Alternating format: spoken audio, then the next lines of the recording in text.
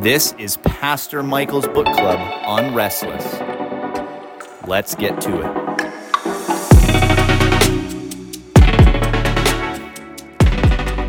So I expect that this, even as we do this, might be a little intermittent, but, you know, I don't know how many chapters are in this, but, well, maybe we should say we're starting a new book. Dun, dun, dun. So we've been talking about it in the past, but we're working through Strange New World, How Thinkers and Activists Redefined Identity and Sparked the Sexual Revolution by Carl Trueman. Stud. That's so this is the kind of briefer version of, or the condensed version of, his larger work, The Rise and Triumph of the Modern Self. Mm-hmm. So I've read that. Now, both of you have read this, right? Yes. I've read this much some of of it. this. Oh, so you've read most of it. I read the whole thing last year, So- but I'm looking forward to reading it again. Yeah. So we'll be about working through it together and talking through it. I'm excited. The Rise and Triumph of the Modern Self I found to be incredibly profound because Carl Trueman's an academic. You know, he's just assessing the situation, and then as far as like, well, where do we go from here? Even in you know The Rise and Triumph of the Modern Self, he has like a page and a half on like, well, here's some ideas. Yeah. And then he's done. And so I think it'll be fun for us, too, just to think a little bit deeper about, hey, where do you go from some of these things? If this is the state that we are now in, what do we do? Yeah.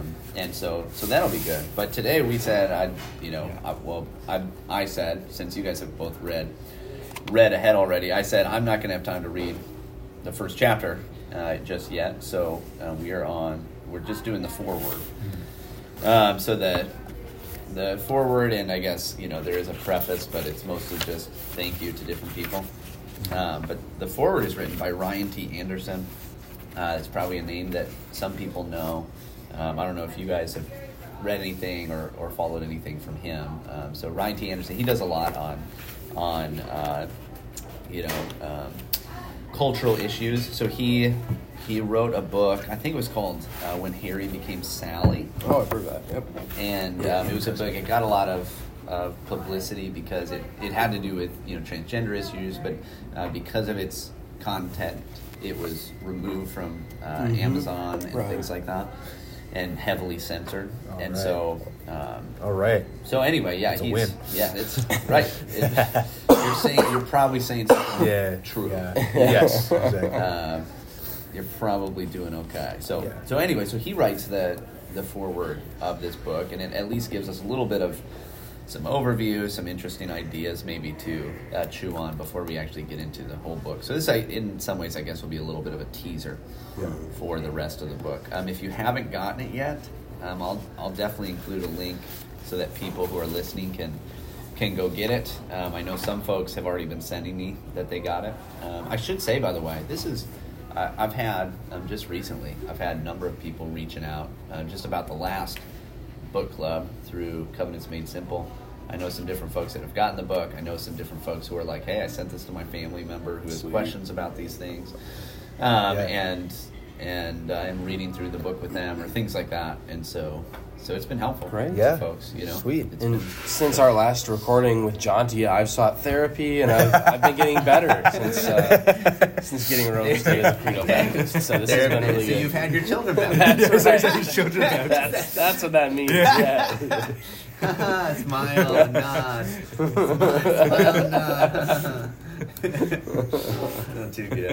Too good. Well, maybe this book will do it, although I have a feeling that it will. Probably won't. Where's the chapter on baptism in this one? That'll be interesting. It'll maybe show up. We'll find a way to make it fit. Yeah. Anyway, so this, we'll just, I just wanted to say that because this has been a cool project. I just like hanging out with you guys and talking about this. But I like that we record it because I know it's been helpful to some folks. Yeah, that's good. Can maybe double up what we're doing then. Then I don't sound too ridiculous, I guess. It's been helpful to some people. No, they said you did. Okay. They singled me out, actually. Could you boot him off the show? That would be really good. I'd give it 5 stars if we got him out of there. You could replace him with AI or something. We have enough of your voice, we could just... There we go, yeah. Next episode is just AI Andrew. Just you guys type it in. Eventually it's just AI all of us. Yes. How do they know it's not AI all of us now? That's right. There you go. There's a thought right there. AI just breaking the fourth wall, talking about AI right now. What is something that AI would never say? Yeah. It's an interesting question. Just It think is. about that one. Anyways, we are to the foreword of Strange New World. Anything that particularly sticks out to you guys? I know it's only a couple pages. Yeah, so on page 12 here, he kind of talks about the broad arc of what Carl Trueman was trying to accomplish with his original book, The Rise and Triumph of the Modern Self, but again, also with this book, Strange New World. And he says, I would summarize the broad arc of this work as an account of how the person became a self, and the self became sexualized, and sex became politicized. Now, of course, the person of the Psalms, of St. Paul's epistles, and of St. Augustine's confession was also a self, in the sense of having an interior life, but the inward turn of the biblical tradition was at the service of the outward turn toward God. The self that Western civilization cultivated up until a few hundred years ago was what Harvard political theorist Michael Sandel described as an encumbered self, in contrast to modernity's unencumbered self. So that's a really great point, I think, is that we're not, as Christians, we're not saying that there's no such thing as an interior life. There's no such thing as individuals. We're just saying that the individual life, the interior life, your emotions, your feelings are subject to the reality that God has created, right? And you see that with the Psalms, right? A lot of the Psalms are, Lord, why is this happening? Like I feel this way. I'm down. I'm depressed. I'm downcast. I'm being oppressed. But I look to you, right? I turn to you. Same with, like, if you've ever read Augustine's Confessions, really great. Like, he kind of does the same thing where he's like, these are the things I was struggling with. This is the sin I had in my life. But Lord, you knew it all and you forgave me. And I praise you and I thank you. There's always a turn from the introspection to looking to God. Right? But the problem is now is that in our modern society, we've jettisoned God, and it's only just this self-introspection, and that's obviously not going well, right? Because when we make ourselves God, when we make ourselves autonomous, all sorts of weird things happen. All sorts of... Yeah, obviously, like, you are an individual to a certain extent. Yeah. You are a person that has your own personality, your own, there's something about you that is distinct from others and distinct from the rest of creation. But actually, the way that God has made the world is that you and your self is actually best fitted, in a sense, into creation as it is directed outward. And so you can't actually be just an autonomous self. Yeah. When we'll talk a little bit maybe about expressive individualism and how Truman uses that idea, but that you can't you lose everything when you are a self in that way. Really, what we would term this biblically is it's literally selfishness, right? It's self-centeredness. But you can't be the center. So, one of the images that you have in Romans 1 as creation, specifically man, as man turned away from God, what ends up happening is there's this kind of turning away from God that turns inward, and it slowly begins to worship creation. Yep. And then it turns to worshiping man himself, and it leads to in Romans 1 this kind of self-centeredness that directs one almost entirely inward. The problem is that there's nothing in you that you don't receive from outside of you, and so the idea of being a self that is all just on your own, completely autonomous, is actually an absurdity. And what I actually think happens is not in a literal way, but in a certain sense, when you do this, you begin to cease to exist. Yeah. So it starts with self-centered, pleasure-seeking, it starts with sexual revolution and things like that. Slowly what actually happens is people begin to lose grip on reality itself. And so that we actually have a lot more of that today. So, Carl Trueman, as he traces this, and he does a great job. But you also, I think, see that, the logical next step in the revolutions that have been happening, is a kind of revolution that leads to the end of existence itself. Not an existential, not literally, right. But as far as people losing touch with reality, losing touch with what their purpose is, losing touch with basically disassociation, which is extremely common, especially in our generation and younger.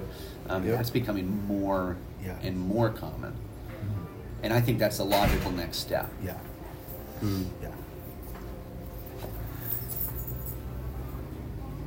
Yeah, I'm just thinking, like, and tell me if this kind of makes sense, but if we throw off all external, objective reality, and it's all just dependent on us to come up with define who we are and define what we're supposed to be, well, we've kind of, lost touch with everything outside of ourselves. So it's like, where do we go? Right? That's the question a lot of people are asking. Where do I go? You've told me to, make my own path and all that stuff. But it's but how do I do that? Yeah. If I'm just trying to blaze a whole new trail that no one has ever, which is again, it's ridiculous. But it's where are you supposed to go? What does that lead to? Right? What area of the world has other people not touched, and again has not been really shaped and defined by God and what He's declared for His reality? Yeah, everything is. This on page 13, just not long after the same paragraph of what you were reading from, Andrew, it says, the modern self finds himself in the midst of what Robert Bellah has described as a culture of expressive individualism, where each of us seeks to give expression to our individual inner lives rather than seeing ourselves as embedded in communities and bound by natural and supernatural laws. Authenticity to inner feelings rather than adherence to transcendent truths becomes the norm. And this is the thing that actually that doesn't work very long. You can pretend for a time, right? So as a culture, on a cultural level, even on family levels, you can run off fumes for a little while, right? You can pretend for a little while. You can, in a sense, borrow the worldview and a lot of the existential substance of a previous generation.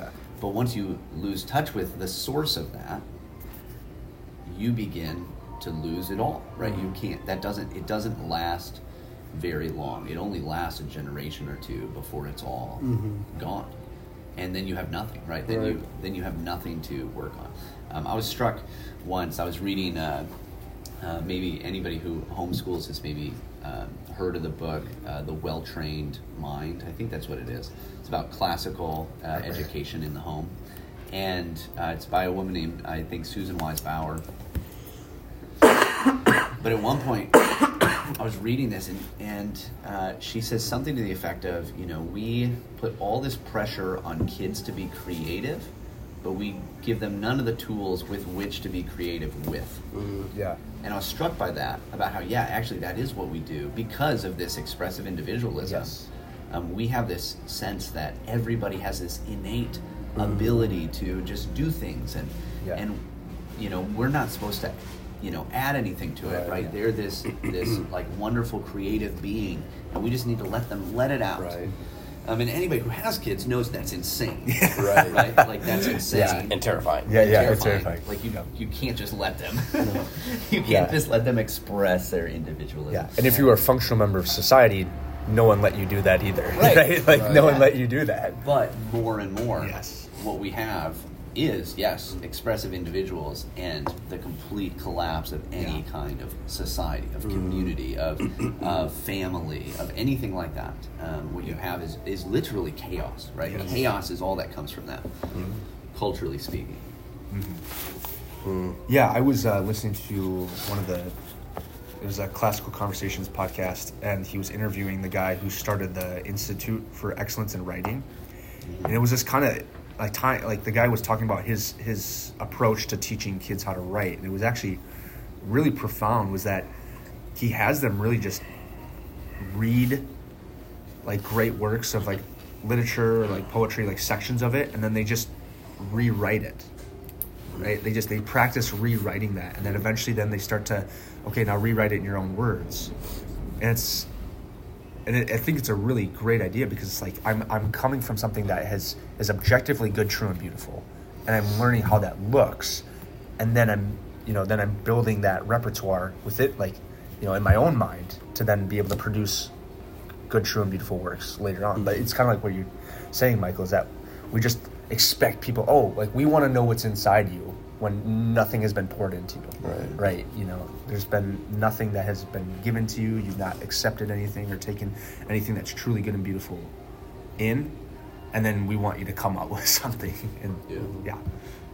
And maybe, you'd even want to say, like, and of course, like, even from early times, and like there are people that are able to, like, that have true creativity, that have interesting ideas, that they come up with and things, and all of that comes from somewhere else, right? It all begins somewhere else. Yes. It's because you are embedded in God's world, and every atom of it is declaring something about Him and something about His praise and glory.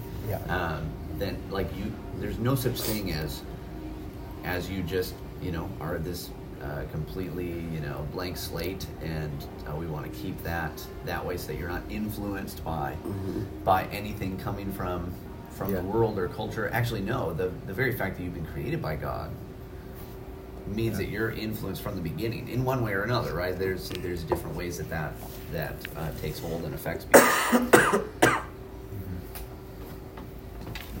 One of the things that I thought about and think about this idea of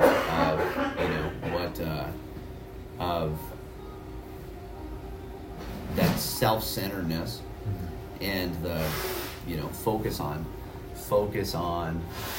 self, the turning inward, is that actually what God requires of us as mankind is directly opposed to that. Because what He requires of us is summed up in love God and love people, both of which are, pointed out. Yeah, the law. This is all the law and the prophets. This is all the law and the prophets, and this is right. This is the sum of what God requires of us as people, is to be directed toward God, directed toward our neighbor, and that's and so quite literally, this puts you in a position. Puts you in a position where you are, you are directly breaking the law of God. Yeah.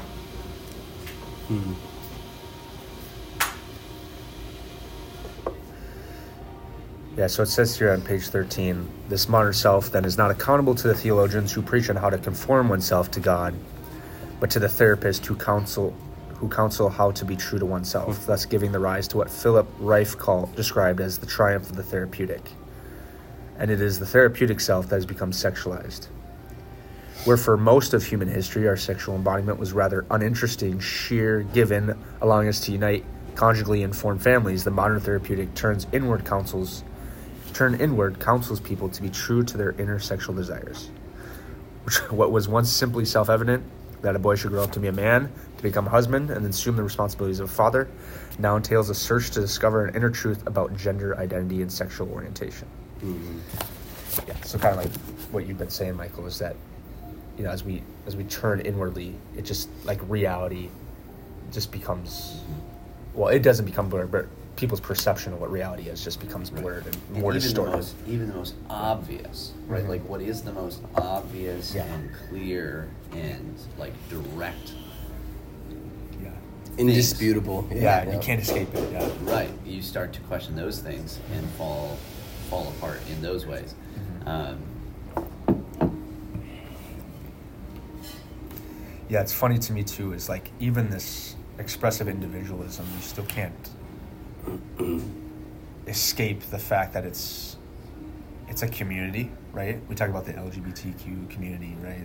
All that stuff. It's like, well, you're still being influenced by people. You're still being influenced by those who are outside. Like, we see such a rise in people identifying as, gay, lesbian, transgender. Well, why? Well, because it's become such a huge presence online, like social media, but in our world, like, there's so many people that are saying, yes, you should explore this. You should explore this, young people. Right. I mean, for a long time, you had, especially with the research of the Kinsey Institute and others, you have the idea that, okay, well, 10% of the population is going to be this way, one way or the other. Yeah. And if you look into how those studies were done and stuff, it's really gross and horrific stuff. But like, there was still this, even there, you still have this like tie, like, oh, there's just something natural, like it's going to be about this way. Yeah. But what we've seen now, we've seen the lie that's been put to that because of just almost exponential growth in people identifying these people identifying in these various ways, because people are more and more, number one, disconnected from those communities, and because it's quite literally taught more and more. Yeah. And people become what they're taught, right? Like, people become what they're raised to be. And it's not always intentional. Yeah. But so for instance, when you just have the massive breakdown in families, you no longer have just the stable environment of one father, one mother together, portraying for you what the world is like. Rather, it becomes a lot messier. Mm-hmm. And so all of a sudden, well, your perception of yourself becomes a lot messier too. Yeah. And so you have that breakdown, that continued fracturing, if you will. Yeah. So I read this great book that definitely recommend by Walker Percy called Lost in the Cosmos. It's a great book. And I can't, summarize everything that he has in it. I wish I could, because it would be, I think it'd be really beneficial in these kinds of conversations to think through some of his ideas too. But he basically, the idea of his book is that, modern man is lost in the cosmos. We don't have a place. Because of the different kinds of, ideas that have worked their way into the modern psyche, we've been disconnected and alienated from any place in the universe, in the cosmos. So we are lost in it. He describes modern man at times as like a ghost haunting his own life. And so anyway, one of the things that he says, though, is the way that we try to reassert ourselves and our reality usually comes in first, like when you've been disconnected in this way, the first way that it shows itself is through sexual promiscuity and just, different elements of sexuality become one of the ways that basically you try to prove your existence. This is how you can, how can you know? Well, it's hard to doubt your place in existence when you are sexually connected to somebody else, especially when you are sexually gratified, right? Like it's hard to deny that and deny your existence and reality in those moments. However, it's not impossible. And actually, over time, that too, especially when it's not properly ordered, when it's not being engaged in the way that God has designed it to be, actually you start to lose touch with that too. It stops being, even just biochemically how we're made to be. It stops being the same kind of existential proof of your existence that it once was. You start to lose touch even with that. And he argues that what follows that is violence. I think one of the reasons that we see the increasing violence all around us in society, why people are, angrier and angrier and lashing out more and more.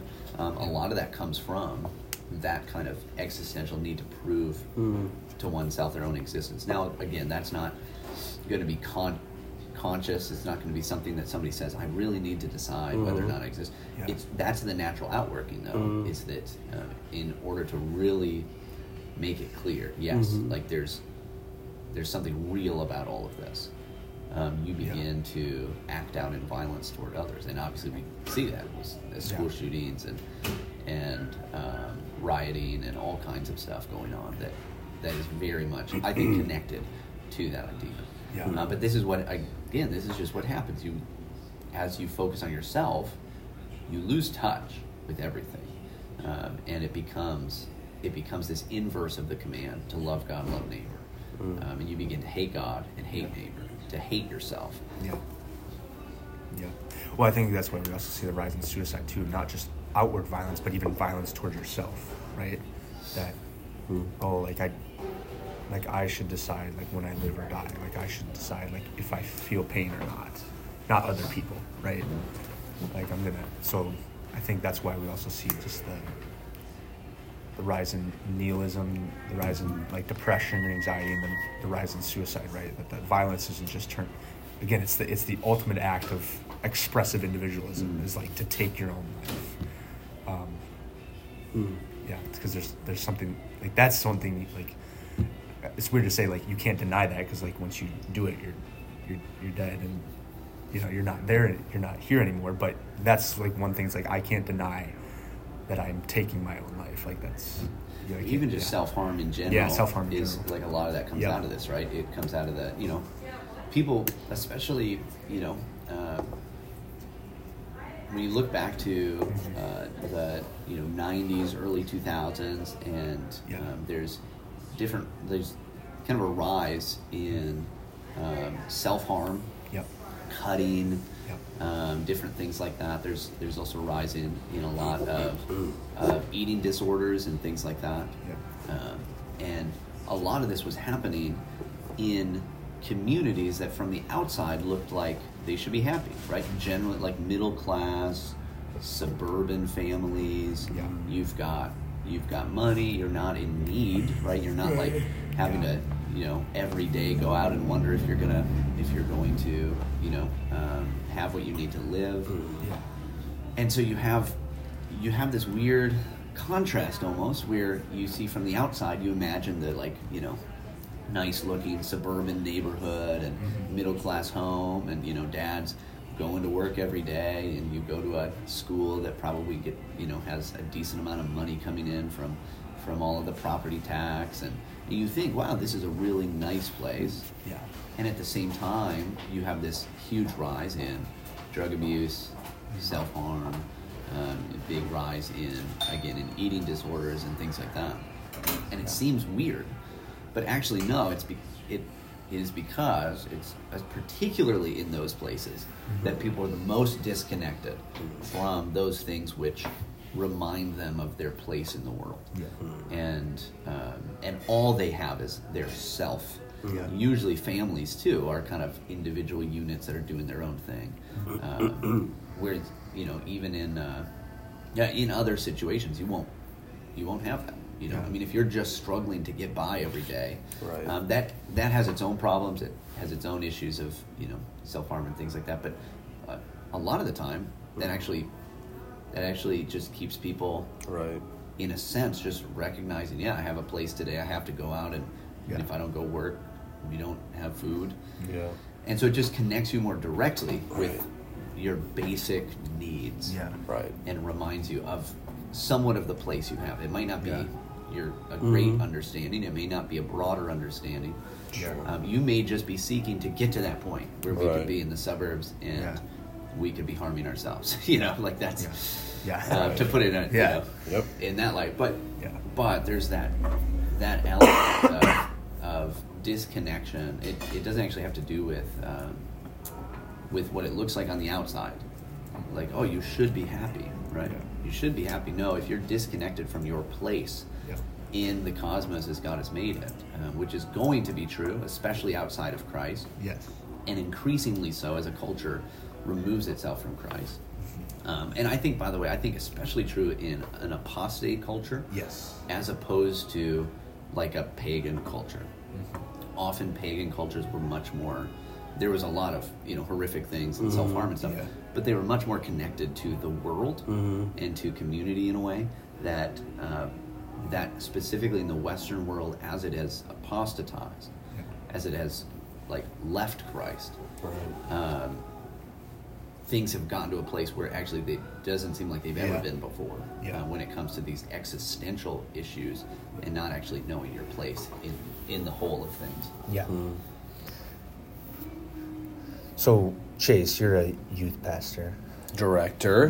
But yeah. I apologize. Director. Got to get the terminology right.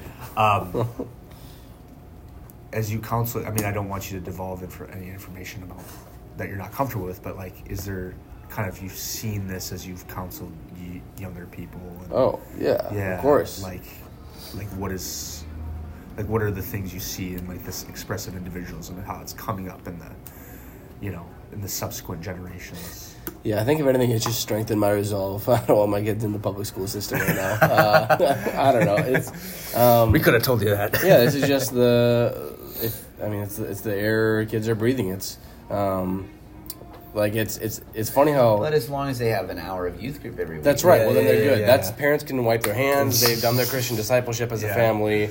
Don't worry, my kids are going to church on Sunday and Wednesday night, so they're good. No, and it's interesting how challenging it can appear to be for these teenagers to distinguish between. Well, obviously, my teachers are saying it. This is universally accepted, and everybody believes this, and it must be true.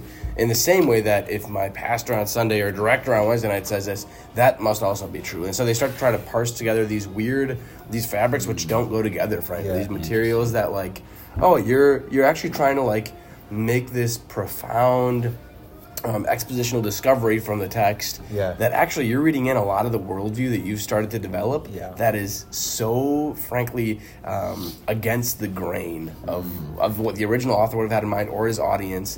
And so thusly, it's really impacting how we read the Bible. So I don't know. I think the challenge there is you don't know what you don't know, and especially for all these kids who are being told by the people that they're told to respect, their parents, they send them to school because obviously my parents wouldn't send me to this school if my parents didn't trust the people that were teaching here, which also means ipso facto they trust the teaching that's happening.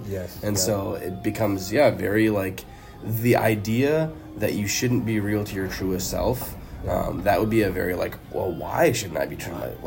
All of my I've always been told. In fact, even frankly, personally, me, Chase, I can still think of like when I was in elementary school, starting to have those thoughts of like, man, I'm being told to like.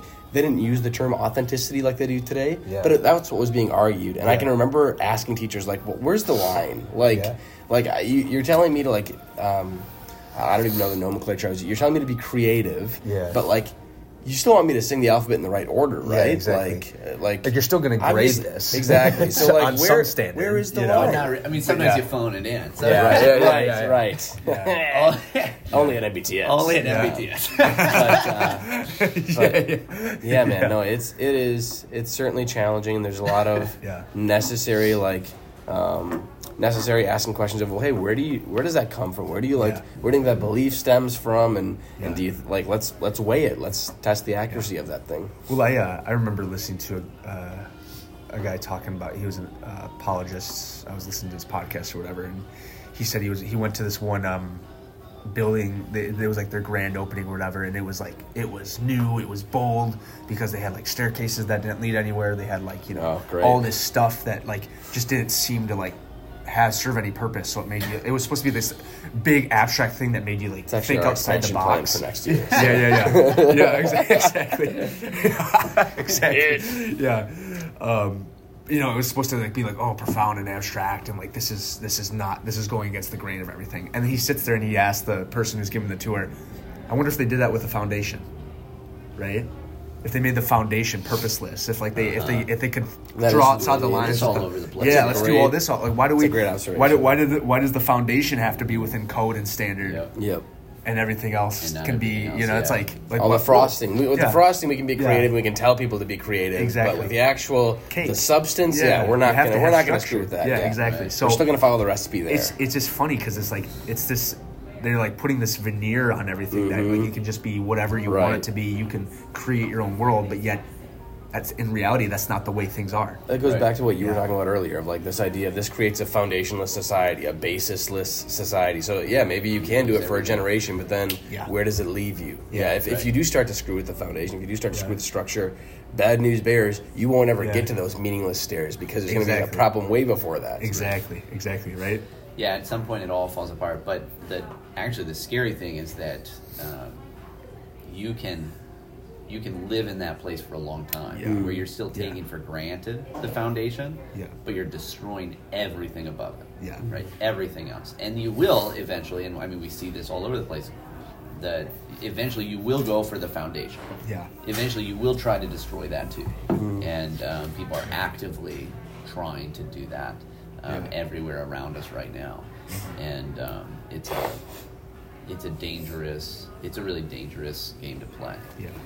So he said this is, I think this gives some idea of kind of where we'll be heading, and also where we want to maybe take some of this conversation and talking a little bit more about what do we do, because it's hard to know. But I think that one of the things that is helpful about tracing this historically down through centuries is recognizing that this didn't happen in a day. This didn't just happen in our lifetime. It's not like, man, the 90s were great, and now look at us.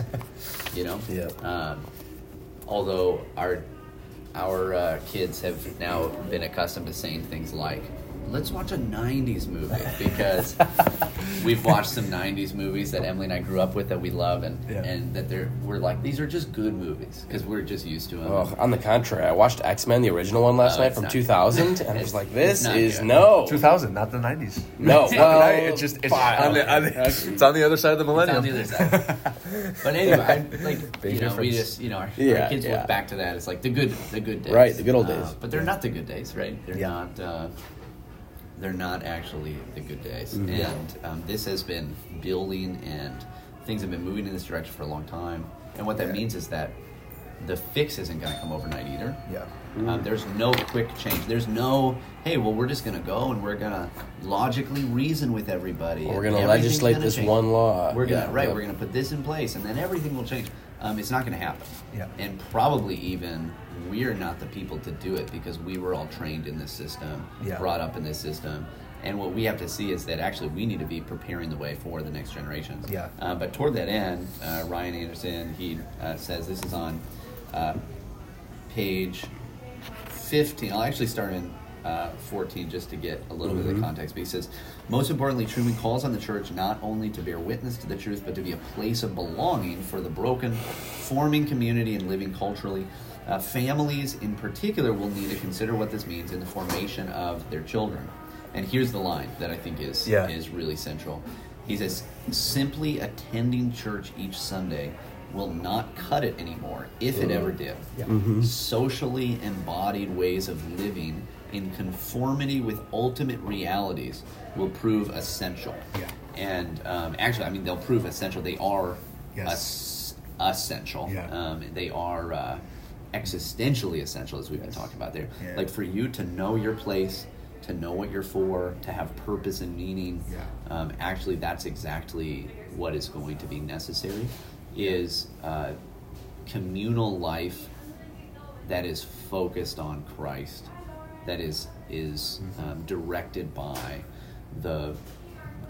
His revelation, and so it gives you your place, you know.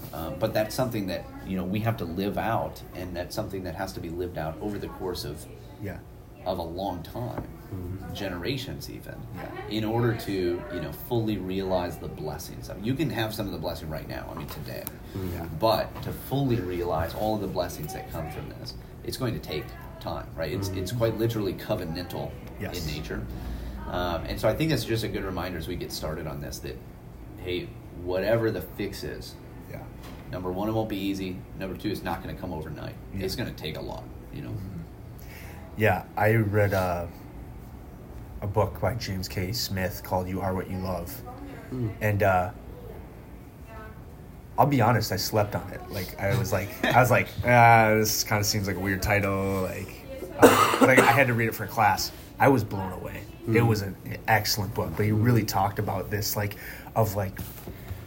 how do we shape the next generation? Like, how do we shape those who come after us? How do we shape our kids to love Christ and to be a Christian people and to change the culture around them? It's like we have to create a robust Christian culture, because it's not just a matter of this is the right thing, telling them the right thing. It's a matter of getting them to love the right things, right? And just like his like going into like talking about like, you know, the liturgy, not just of your church service, but of your whole life. Like letting the church, like having the church shape your whole life, your whole week, your whole existence. Like that, like everything that happens outside the church is just an outpouring of like the covenant community of your local body of believers. And it's like, it was really good. But I think that's really what he's touching on here is that, you know, a place of belonging for the broken, forming communities and living culturally, right? That we create these robust Christian cultures in our local churches,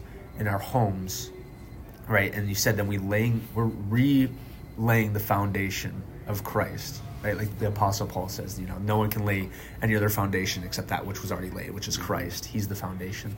So I think getting back to that, right? And then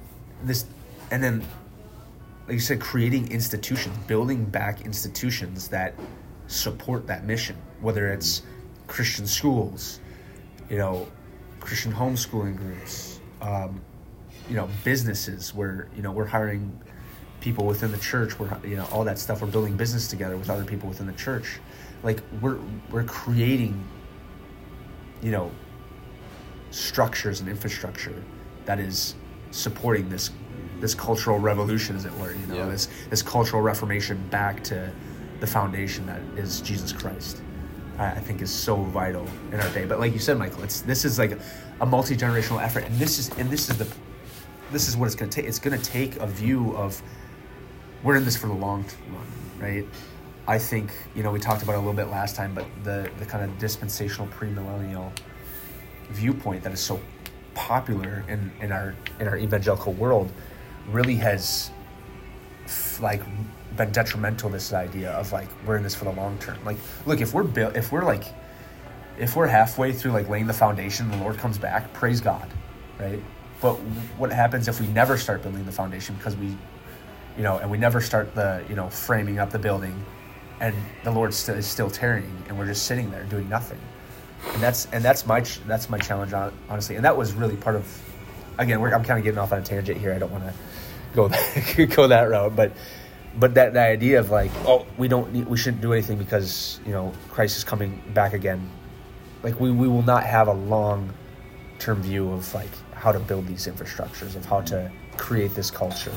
And you should just have the view of, I mean, yeah, Christ is coming back soon. I want to build something great for him. You know, like, exactly.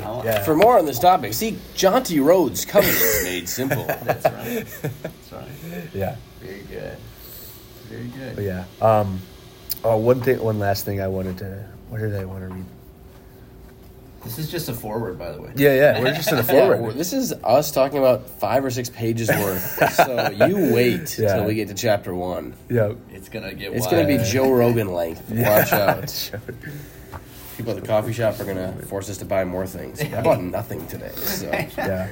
Well, he talked about here it is on page 15 where Mr. Anderson talks about the book that he wrote. Mr. Ryan Anderson. When Harry became Sally, responding to the transgender moment. So he says, the title was meant to suggest 2 things: that the transgender ideology was not the truth about man, but was the result of various cultural forces producing this moment in history. And with that one generation, popular culture had gone from questioning whether a man and a woman could be just friends in the book, or whatever, it was a book or a movie, When Harry Met Sally, to declaring there was a civil right for a man to become a woman. So, like, right there, he makes that claim that, like, look, transgender ideology is not the truth about man. It's not the objective reality about humankind, right? And we just see that it was various cultural forces that are producing this moment in history, which I think is a very interesting observation. But it's true, really, right? Like, it's funny to me because they always want to say, oh, gender is a social construct. And I'm like, well, transgenderism isn't, right? Do you like the rise of this and like the influence of culture and social media and like pop culture on like pushing this agenda? That doesn't count as a social construct. Like, what are you talking about? Like, what does that mean? But I think like his claim that, right, the truth that this is not the truth about mankind. This is not reality. And we kind of have been talking about how, again, when we turn inwardly, we start to lose touch with outward reality.